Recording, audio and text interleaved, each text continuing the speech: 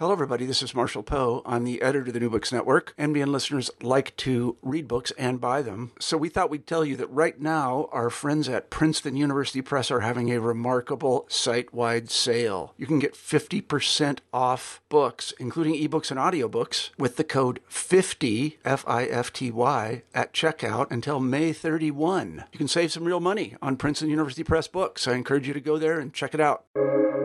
Welcome to the New Books Network. Hello, and welcome to New Books in Christian Studies, a podcast on the New Books Network.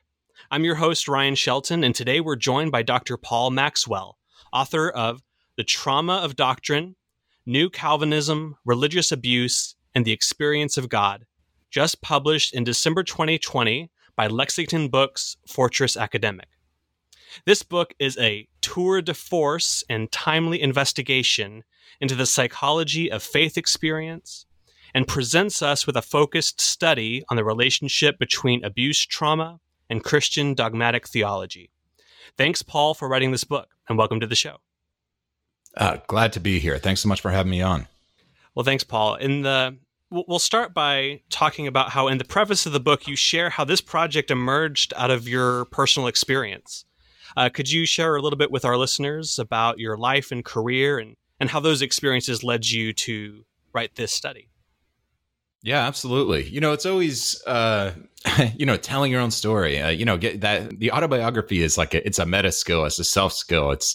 It's crazy. So I grew up in downstate New York. Some people are like, "Oh, you're from New York?" Yeah. "Oh, you're from the city?" No. "Oh, you're from upstate?" No. There's a downstate. There's a third part, and it's right in the Hudson Valley, the Hudson River Valley, about an hour north of the city, from a town called Hyde Park, New York. Absolutely loved where I'm from. I love my hometown. I love Hyde Park, New York. I miss it so much. Dutchess County. But I became a Christian when I was 14, and that was after going through a childhood that I've had to go through my own journey to learn how to describe and to label. There's a lot of pressure. There's a lot of informal ethical rules around certain kinds of labels. People have opinions about them. People use labels to describe themselves, to successfully achieve some kind of self-awareness. And so when you start using labels, people have opinions about them. And so one of the first steps to really, having or really successfully telling your own story is kind of removing some of those moral categories first so you can get something accurate. So abuse was a tough word for me to accept at first because I don't like that. I didn't like that at the time. And it always feels like my thought was that I didn't want it to seem like I was trying to get out of something. That was sort of the internal logic that prevented me from applying that term to my early life for a long time. But the truth is, it was an extremely abusive context in which I grew up, and my mother thankfully left my father very early on in their marriage, and because of that, I did have a safe context. But when I was at my father's house, 50% of the time, it was chaos. And it's also crazy. It's also difficult to apply the term abuse to something like that, especially childhood, because you grow up with it. It doesn't feel like abuse. It just doesn't. And sometimes it does. And sometimes it can come to feel that way. Again, as we'll get into, the psychology of certain kinds of experiences is so malleable. So to say this kind of experience is like that, this is my experience. But So I became a Christian after that. And of course, religion entering into that equation was significantly disruptive for my life, but in a really positive way. I was connected to the church, an evangelical church in the area. I came to Christ at a Youth for Christ conference in Saratoga Springs, New York. And that experience of Christianity for me was extremely healing. It was a context in which I could, the gospel was my entry point. So that's kind of where I think I've told my story in a wrong way before. It wasn't the social benefits of the church that really attracted me to the church. It was Jesus Christ, my Lord and Savior, who was raised from the dead, that attracted me to the church first and foremost. It was that experience that compelled me to want to connect with other people, blah, blah, blah, blah, blah.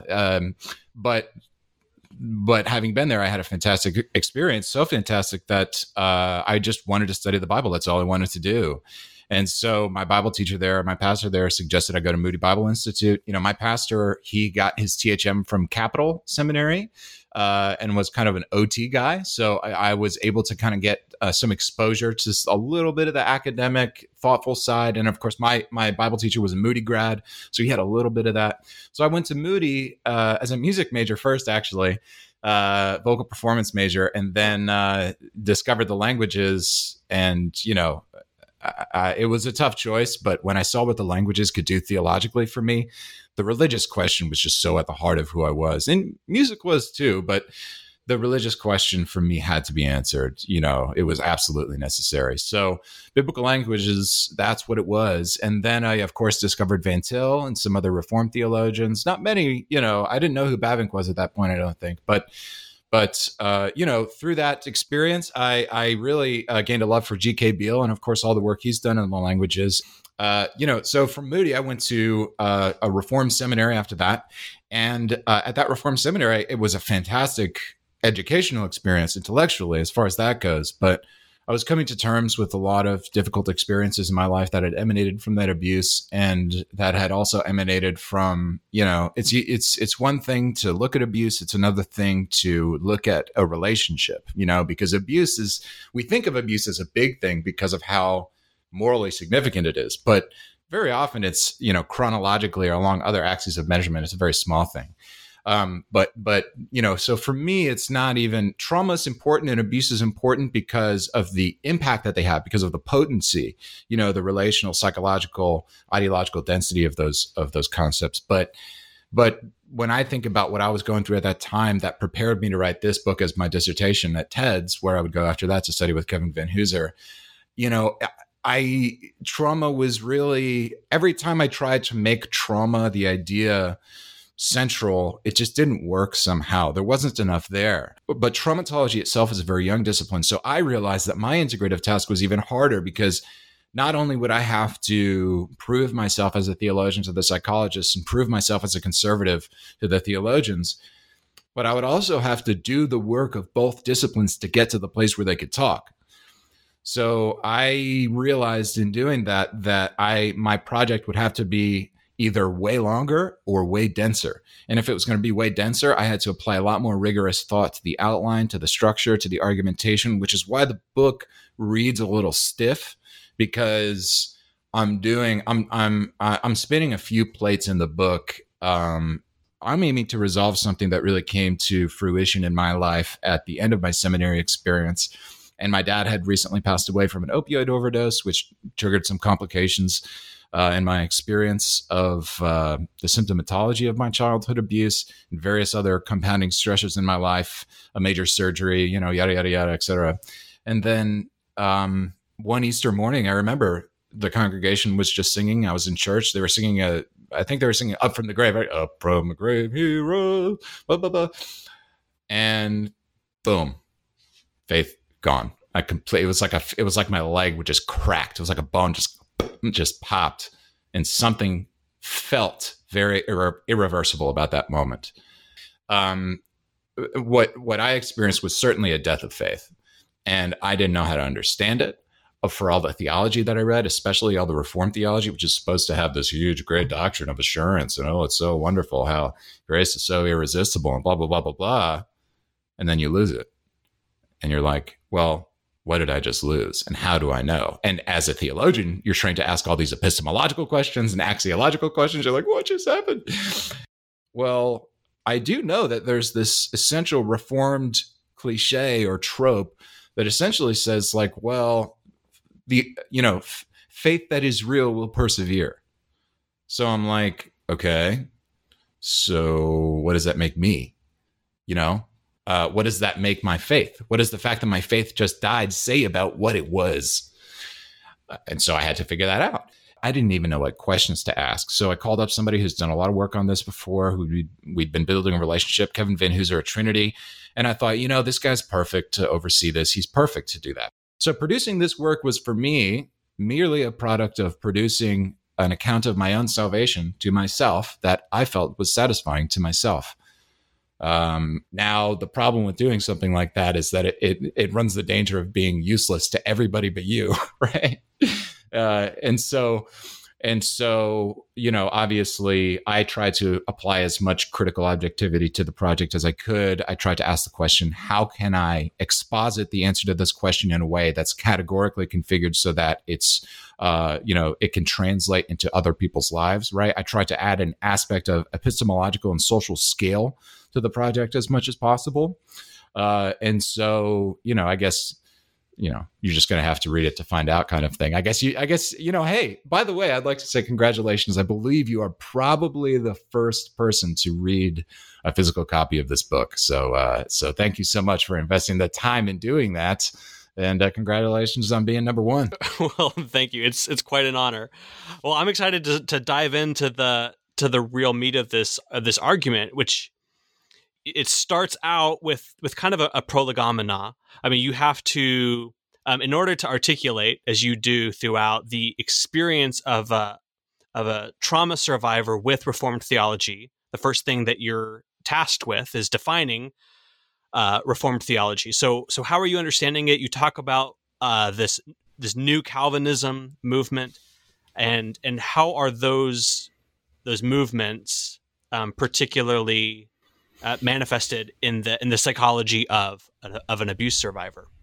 Sure, that's a great question, and if I may add just a quick qualification, just for readers, is so this work, which you gave a great summary of, I appreciate. I've always wanted to have a work of mine called the Tour de Force, so I appreciate that. That was actually a bucket list item for me, but the essential thesis of my dissertation is that a Christian can lose his faith.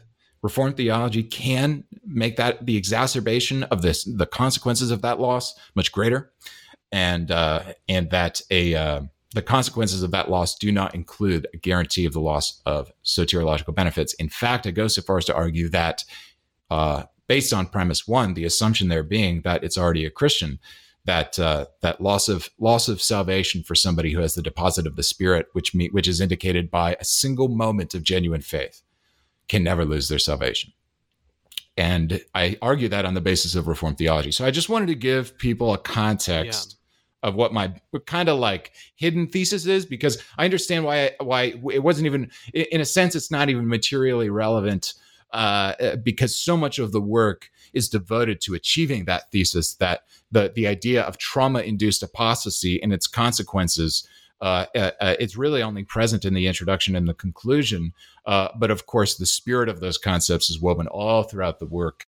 So a theological account of the experience of Reformed theology by the traumatized Christian. That's the project of my book, right? Now, what is Reformed theology?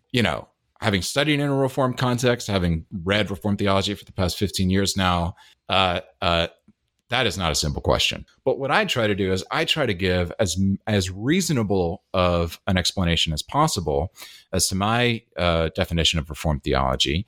And my definition of Reformed theology is this. It is a belief in God's meticulous providence, which is that everything that occurs in the world occurs because he ordained it. Now, of course, by what mechanism he ordains it, his decretal will versus his permissive will, primary causes versus secondary causes, yada, yada, yada. There's lots to say after that.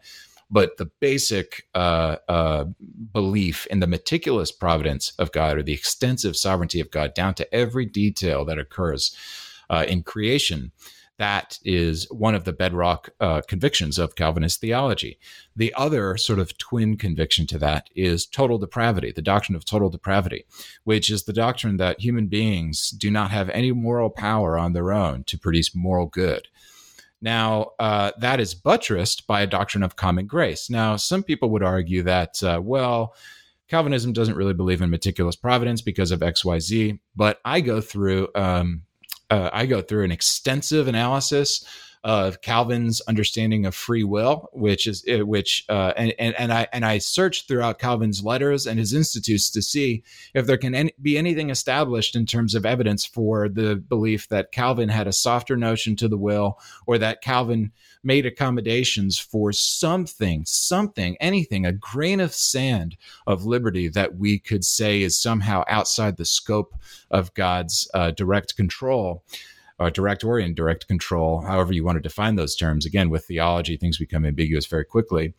But can you give me anything here, Calvin? And at the end of the day, the answer is no. God controls everything, and the human will is only free insofar as it wills. So when Calvin says, and he often does say, but it's misunderstood, people misquote it and they misunderstand it. When Calvin says that human beings have liberty, right, or liberum, what he's saying is that what he means by that is that they have a volition. So I might even read a quote here, right?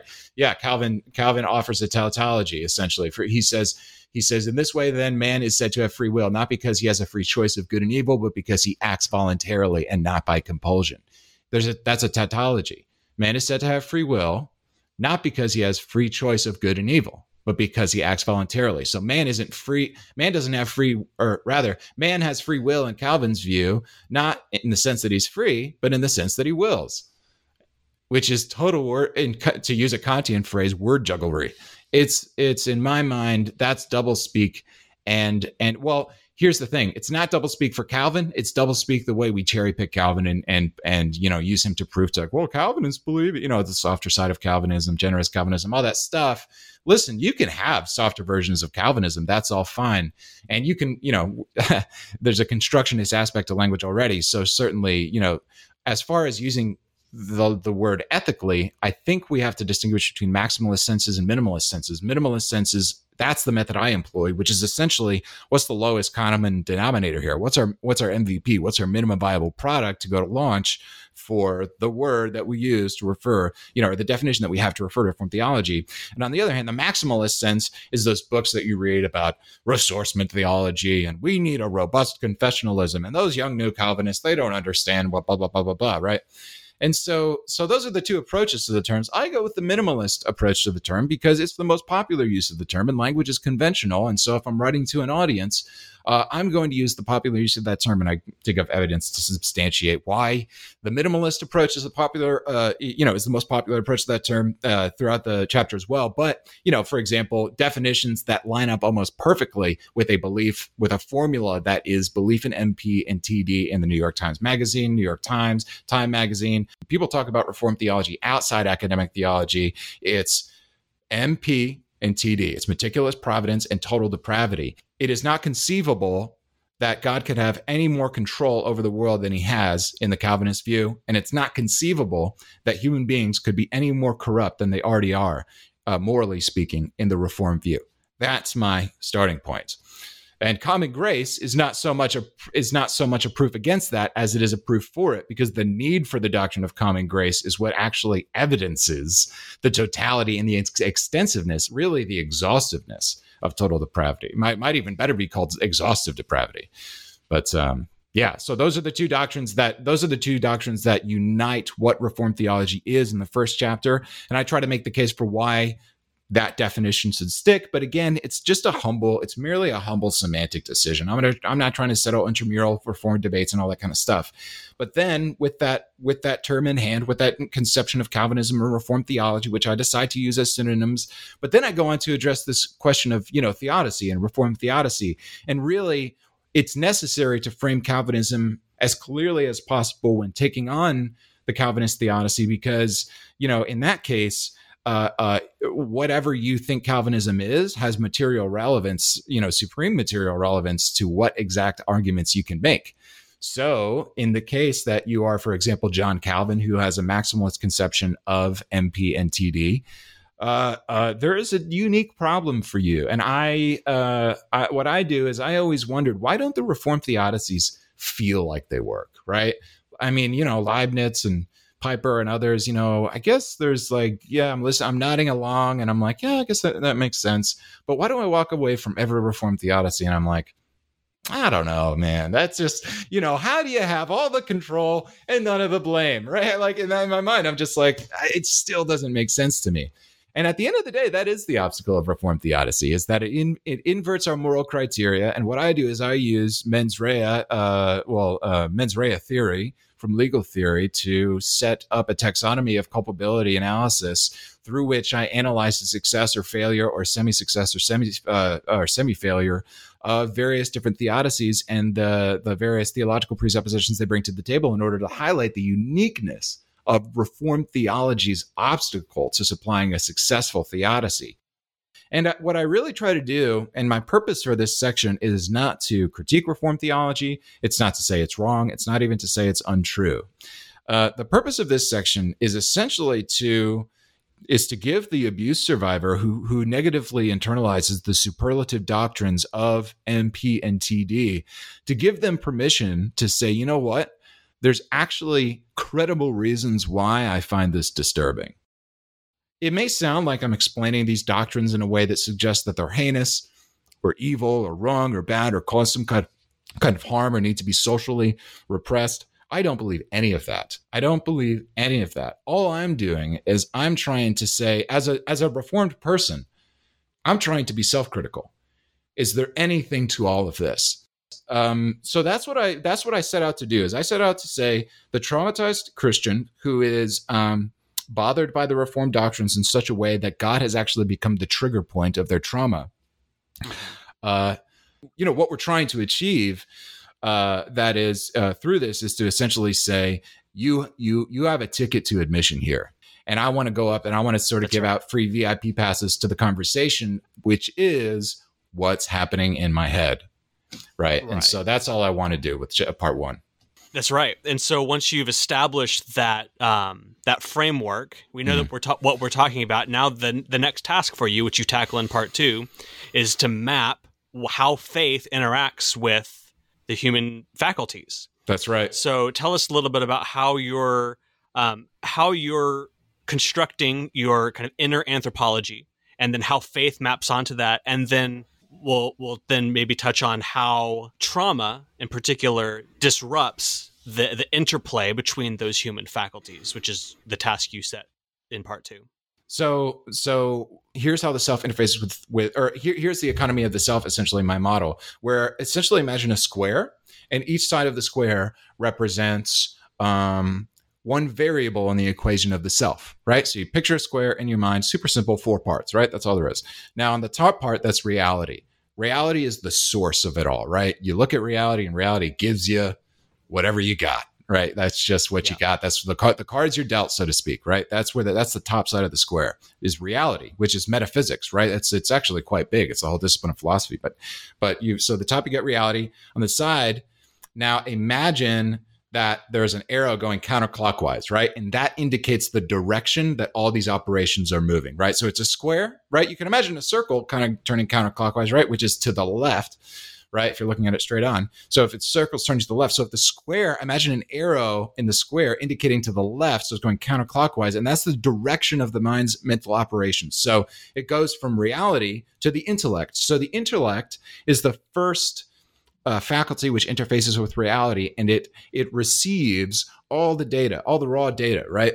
Now that is observation. Now from there, the intellect cognizes all that data. It takes all your previous taxonomies, whether it's like Platonic forms coming in up through the multiverse, or whether it's the Aristotelian substances, maturing through your senses, whatever it is, it cognizes those data according to previously held taxonomies in order to make the data intelligent to what faculty comes next. What's the bottom of the square, right? So the top's reality, the left is the intellect, the bottom, that's the imagination. What the imagination does is it's the axiology. It adds value. It says, is it good or bad? Is it pretty or ugly? Is it worthless or is it valuable, right? It asks the value question about all of the data, and it construes it. So in a way, reality gives a completely unzipped file to the intellect. The intellect unzips that file, and then the imagination decides what all those files mean. The significance. So in a way, the imagination is the hermeneutical faculty of the mind, because in a way, hermeneutics is essentially just determining the value of a text, it being intended value. And then from there, it goes to the will, right? Now from there, the imagination repackages all of that for the will, and the will acts upon the data that the intellect has cognized, that the imagination has evaluated, and puts it into act. Now, there are actually 3 kinds of imaginations, or rather 3 functions of the single operation of the imagination. Those 3 functions are, number 1, the perceptive imagination. The perceptive imagination is essentially the imagination that looks out into the world and makes value determinations about what it sees or what it observes. Then there's the conceptive imagination. The conceptive imagination, that is where fiction actually does present itself, but it's also where ideas or objects which are not materially present to us are stored, right? Aristotle, I forget if he called it phantasmata or fantasia, but I believe he called it fantasia in the sense that it's the place where, concepts are stored, right? So the storehouse of the mind. And then that's the conceptive function of the imagination. So a lot of people think that the intellect is the storehouse, but it's not. It's the imagination. So you've got the perceptive, which helps you perceive the world by focusing on a few key objects out there in the world, right? We're not actually focused on 99% of what we see. We have the conceptive, which obviously helps us to conceive of things, some fictional, some true. And then you have the inflective imagination. And the inflective imagination is actually, obviously inflection is a very basic concept, but what inflection does is it's sort of, it pulls you to something. So an inflective property of a piece of art would be the property of the art which makes you feel something or makes you have an existential experience. So for the imagination to operate or function rather inflectively is for it to give the will an emotion to deal with. And so when you're inflected experientially, phenomenologically into the will, those are the three ways that the imagination interfaces with the will: perceptively, conceptively, and inflectively. Now, Calvin and many other Reformed theologians, as I talk about in chapter 4, has he has a threefold taxonomy of faith. He has faith as a sensus, which is assent, or rather, it starts with knowledge, right? At the base, it's notitia, knowledge. A sensus is assent. Fiducia is trust, obviously. And what I do is I correspond those three acts of faith to the three functions of the imagination. And so the perceptive cycle, obviously, because you're talking about perceptive, you're talking about straightforward knowledge, coordinates with notitia, which is knowledge, a knowledge of God. So we actually come to know God inflectively, or rather, we know God through our imagination, or rather, we know about Him or know Him intellectually through the imagination, through the perceptive imagination, which routes that knowledge to the will, and then we act upon that knowledge of Him. Then there's the concept of imagination, which is a sensus, right? That's where we conceive our assent. That's where we say yes. That's where we perceive immaterial psychological agreement within the economy of our own minds. And then there's the inflective cycle. And of course, just as trust might imply, it is an act. It is an experience. It is something more than merely understanding or conceiving. It is extrospective in that way. So what I do there is I try to develop a multivariable and multi-operational taxonomy of the self that we can use to understand faith, but not only faith, trauma as well. And what I propose is that trauma, most basically, by definition, is a wounding of the imagination. And I review many different hypotheses for that. The betrayal trauma hypothesis by Jennifer Freyd, the sensorimeter hypothesis by Bessel van der Kolk, the mimetic hypothesis by Kathy Carruth. And they all have great things to say and valuable things to say, but at a modeling level, none of them work because they're all doing something else. Carruth's doing continental philosophy, linguistic hermeneutics. Bessel van der Kolk's doing psychiatry, selling 1 million books or whatever he's doing. The betrayal trauma hypothesis, a lot of those guys are psychoanalysts who are just doing their own practice anyway. So what I propose is that the imagination hypothesis actually allows us with not philosophical categories, though they are certainly philosophical, but the theological, anthropological categories and the soteriological categories of Calvin and Herman Bavinck and, Vitzius and all those guys.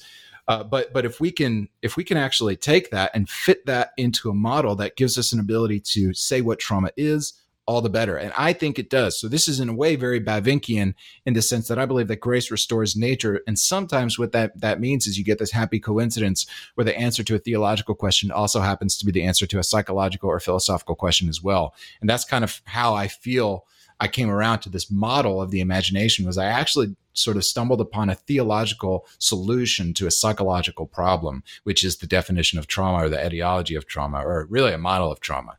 And I think that theological anthropology has to be the answer, because only through faculty psychology and the imagination hypothesis do you actually have a model that can account for the multivariated symptomatology of trauma, because otherwise all the you can't conceive a real organic connection between trauma and all the symptomatology it produces. how does that wounding manifest itself or express itself in how the imagination relates to the other faculties, i.e. the intellect, the will, or itself? So first of all, we have the imagination's relationship to itself, which produces the incapacitated imagination. And so as a result of that, when they're incapacitated, the intellect interfaces directly with the will, and it's not able to cognize its impressions and perception or to recognize reality's configurations in its inflections. So the result is that the will's acting in ways that don't operate on the basis of any explicit or understood axiology, right? Imagination's not doing the valuable appreciative work that it does. It's not appreciating anything. So essentially what we lose in the incapacitated imagination is value. What we lose when the imagination becomes inoperable is that the imagination fails to interface with the will. It failing to interface with the will produces a lot of volitional disorders, right?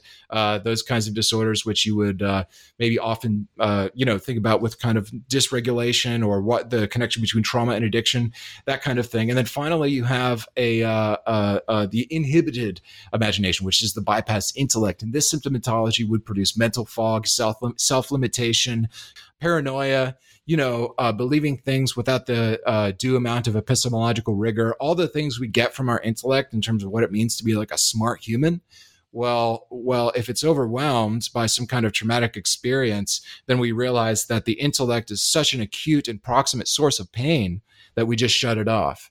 And that's a subconscious act. And sometimes it can be a mixture of subconscious and conscious activity, but we shut off the intellect. And so the trauma in response to overwhelm will shut off the imagination's relationship to itself, to the will, or to the intellect. And as a result of that, you get three different kinds of traumatic disruptions of faith.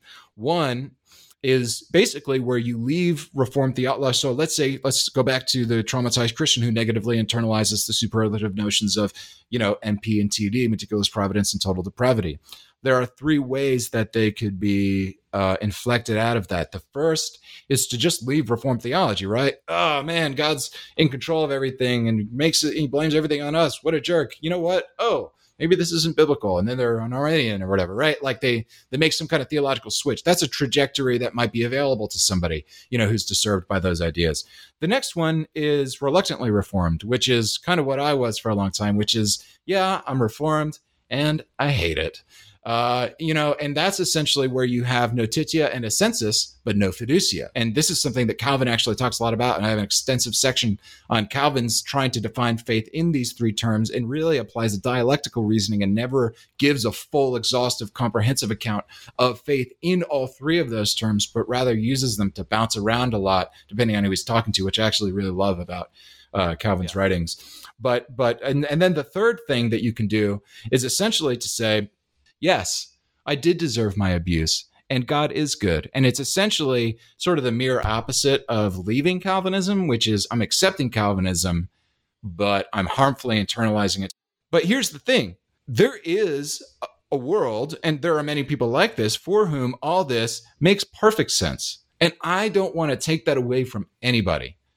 I think people who find Reformed theology to be totally encouraging and gives them a way out of their trauma and is a tool of recovery for them. Oh man, go with God, keep going, stay on the path. However, those are the sort of the three ways that traumatized individuals can internalize Reformed theology according to the three modes, or rather the three functions of the imagination and the three ways in which they can be wounded, which actually creates a 9-part taxonomy of traumatic symptomatology, which is the wounded imagination hypothesis.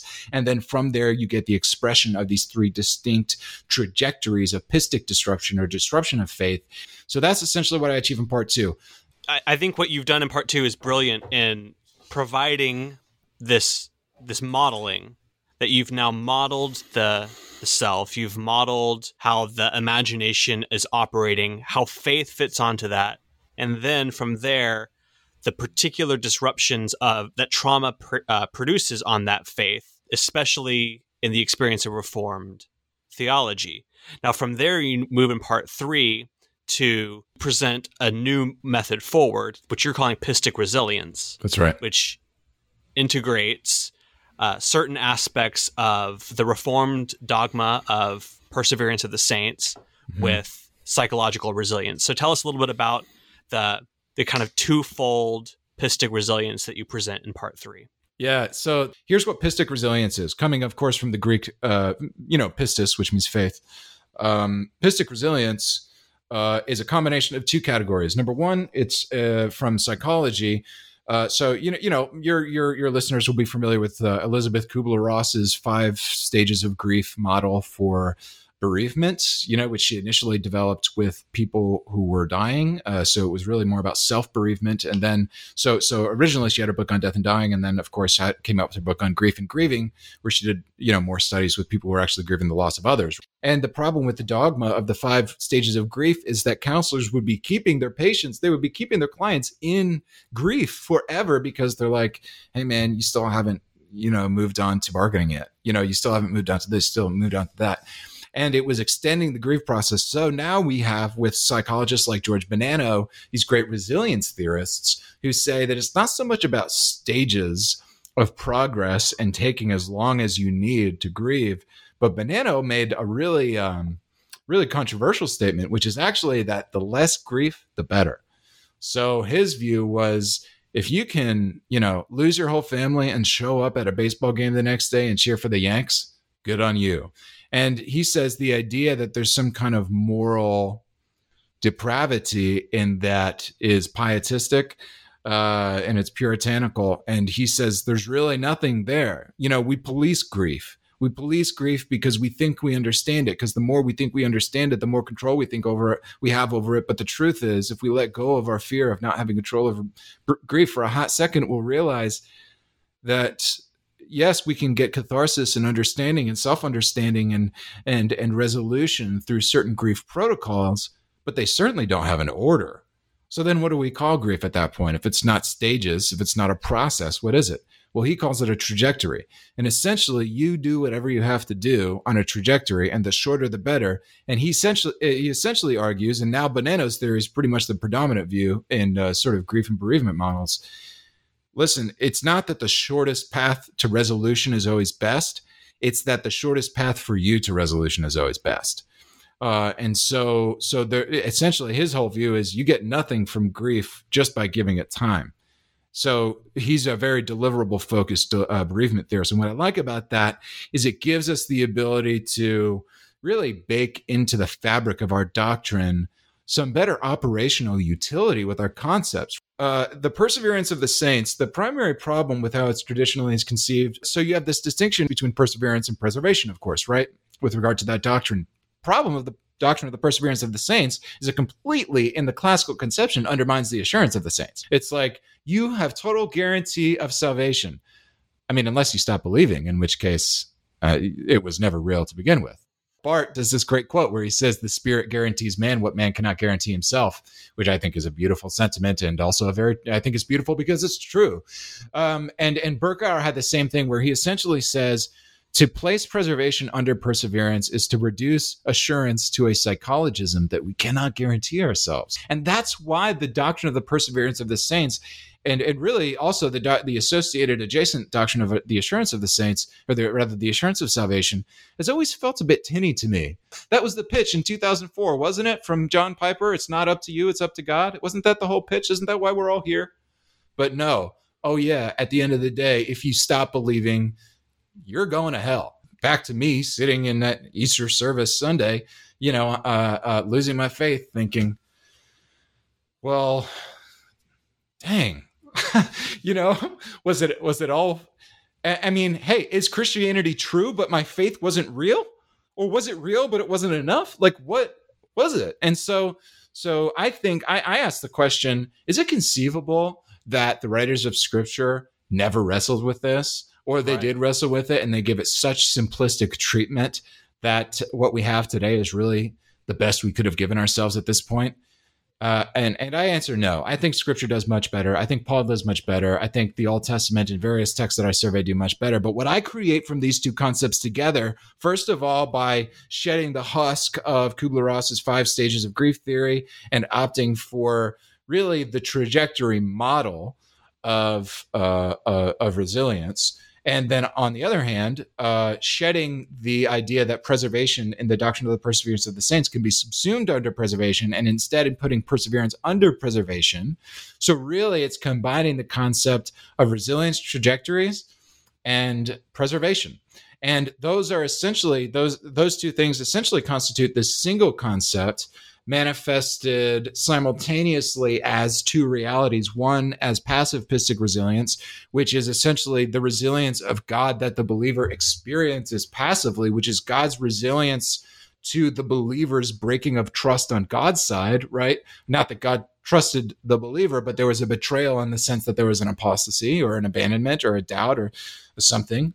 And then on the other hand, it supplies us with this notion of active pistic resilience, which is these are strategies that the human being, the believer, the traumatized Christian employs and deploys in the context of being negatively disrupted or even having negatively internalized Calvinism in such a way where God literally now has become the trigger, so that when I think, when I pray, when I do theology, when I go to Bible study, when I go to church, when I even think about God, when I hear about God, man, my vagus nerve, it just goes nuts.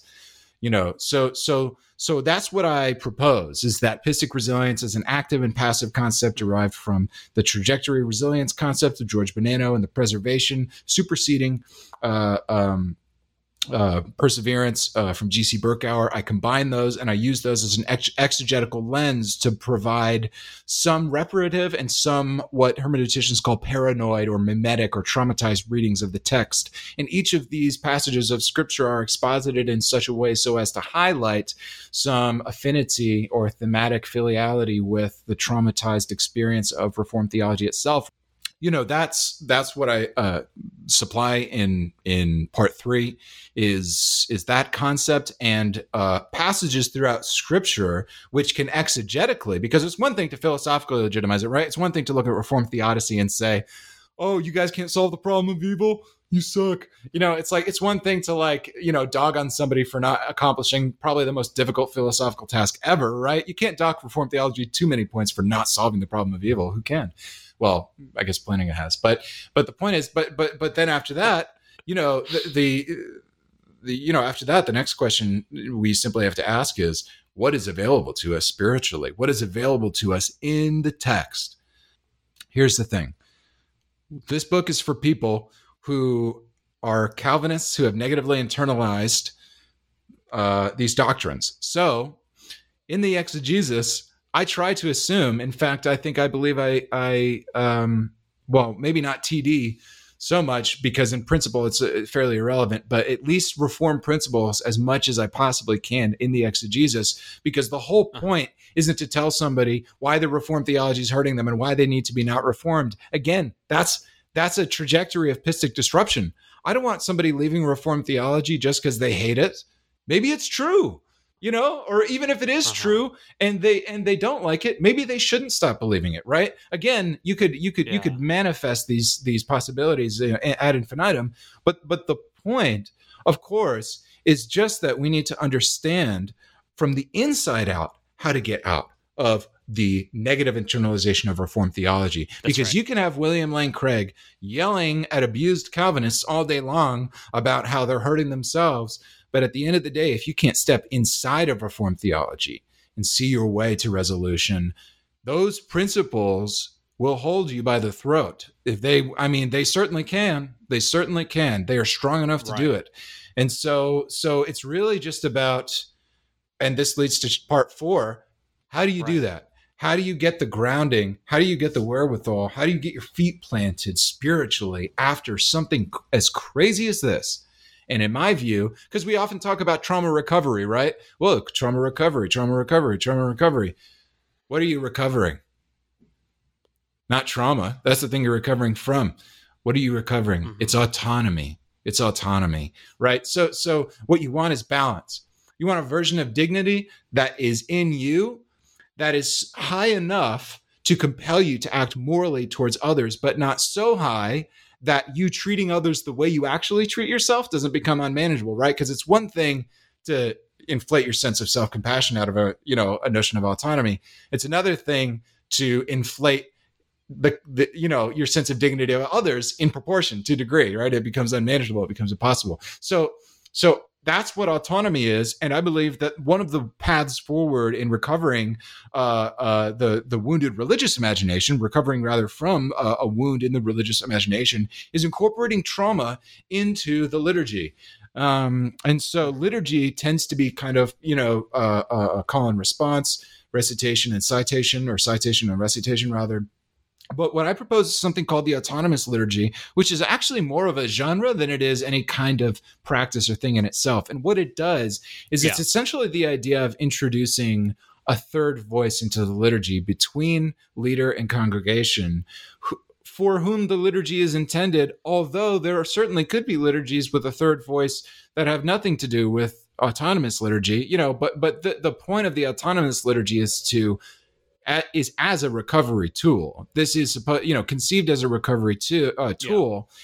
Then this person would have a morally significant voice, and the distinct feature of this third voice is that it actually operates the liturgy, so that unlike liturgies which you just read straight through, every time the third voice speaks, he has two options. Maybe he writes those options himself. Maybe he writes those in coordination with a church leader or a friend or a family. This can be written to suit whoever, however. But the point is that third version, so when the church asks, or when the leader asks, do you trust God? They have the choice, not of saying anything, but of saying one of two things, which is yes or no. And then the liturgy for the congregation would have two options, and they respond based on what the person said. And what this does is this is essentially a way for the traumatized person to confront his representative, who would be the leadership. Being in, I'm thinking, well, I won't apply it, but they're facing leadership, and they've got God's people at their back, rather than in front of them accusing them, or even in their minds being mentally in front of them accusing them, right?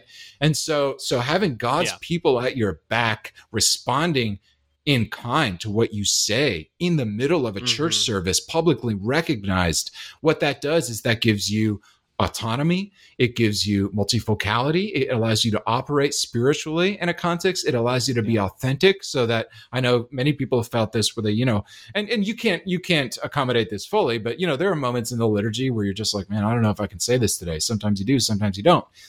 But the idea of an autonomous liturgy being a sacramental act, really, maybe even in the most profound sense, in which one literally is given autonomy, and very much like physical therapy, right? Because what's physical therapy? It's just going through the motions, and then you increase the load, and you increase, the muscle stimulation response to that. Same thing with spirituality. You don't even have to mean it, but the point is, you have available to you options which realistically take into account what your pistic capacities are after the wound. So it's almost like in church, you've got stairs and you've got a wheelchair ramp. In autonomous liturgy, you can say the first thing, you can say the second thing. Either way, you're still in church, and you're still seen by God, and you're still being blessed with a sacrament of forgiveness and acceptance and belonging in the church. And anyway, I've been in experiences, I've been in situations where I've seen that done informally, and it's really powerful. But I've not seen it in the closest thing to this would be actually, I guess it wasn't something like the closest thing to this would be a membership ceremony in a church service, where you do have, people confessing their faith and things like that. But I guess what I'm doing is I want to expand that idea out. I'm not trying to pretend that this is like original to me in any way. I guess what I'm saying is you take that membership confession model and you just start doing other things with it, Yeah, that's fantastic. Yeah. I love the heuristic kind of labels that you give for part 2, 3, and 4. So you call, if part 2 is traumatological anthropology, part 3 is traumatological soteriology, and then you conclude in part 4 with traumatological ecclesiology. So I think that really wonderfully frames the trajectory of your book. So after in part 1, you've established those, what it is that is particularly difficult for the person who's experienced trauma in the experience of Reformed theology. Now you map it on the person, you map it in regards to the theology of salvation, and then you really conclude with this kind of beautiful ecclesiological way forward, which I thought just gives the which I think wonderfully achieves your overall purpose, and that's to provide ways from within Reformed theology for someone who's struggling with Reformed theology because of a traumatic experience to, from within that tradition, find a way forward. So I love that framework, and I think that what you've provided is a really important study that speaks into conversations that haven't been had within the Reformed faith. Well, Paul, I mean, you've been immensely generous with your time with us. Well, you've been immensely generous in listening to me, so I appreciate that. Oh, no, I think it's great. But before we go, maybe just tell us a little bit about what is it that you're working on now? Are there any other research projects that you'd like to share with the listeners? Absolutely. I'm so excited. So if listening to my incoherent babbling hasn't totally scrambled your brain already, and you want to do that full time, all the time, I'm so excited. I finally recently raised some funding from pre-orders to launch my personal online course theology website. I'm going to do everything that what this is like my attempt to build like a theological Jarvis from Iron Man. I want to offload, David Allen has this great quote, the mind is for having ideas, not holding ideas.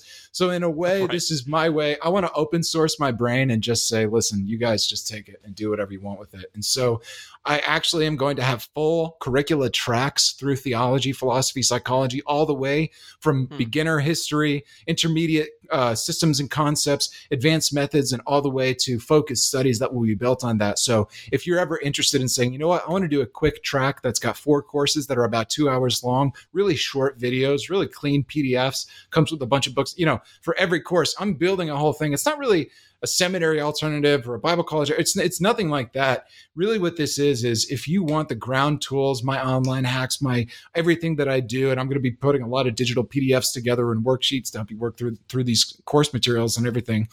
But if you're kind of interested in these disciplines without all like the boring stuff of a class that's like, God, do I really have to sit in a course for 3 hours for 16 weeks to understand this stuff? I don't believe you do. In fact, I'm an autodidact at heart, and most often I find you can really get a good understanding of things in not much time at all. So what I try to do is I try to translate that in a really digestible way. I know if people listening to this podcast be like, you can do things in a digestible way. Interesting. But yes, I can, I promise. And so anyway, if you're into that, I would say go to paulmaxwell.co, check it out, click through some stuff, see if you like it. Actually, the website's not going to be up till tomorrow, but I imagine this episode is coming out by the today. time this is out, it'll be great. Yeah. Okay, cool. Yeah. Check it out. If you like it, maybe there'll be a couple, I'll probably put some free courses on there so you could just kind of, try it out to see if you like it. That's what I'm doing. Obviously you can get the Trauma of Doctrine, but everything I'm going to be doing full time. And this is where I would recommend people go to YouTube. That's where I'm going to be doing all my stuff. It's youtube.com. Okay. /C/Paul Maxwell Co. All right. Paul Maxwell CO. So that's youtube.com/C/Paul Maxwell Co. All right. And that C stands for channel. That's just a little YouTube shortcode. But go there, subscribe, check it out. If you liked the book, definitely, subscribe to my YouTube channel. On the other hand, if you maybe are interested in this book, but don't feel like you would want to, labor through all the academic stuff, part of my membership on my site, I am going to have a digestible version of a book on trauma that's not going to be the exact same tack as this, because you can imagine this is basically the distilled version of my idea, right? But I am going to have a separate book on religious trauma for lay Christians, which is going to be much more practical and sort of rooted in scripture. So if they are interested in that, they don't have to join. That will be published physically online, and it's going to be out in March.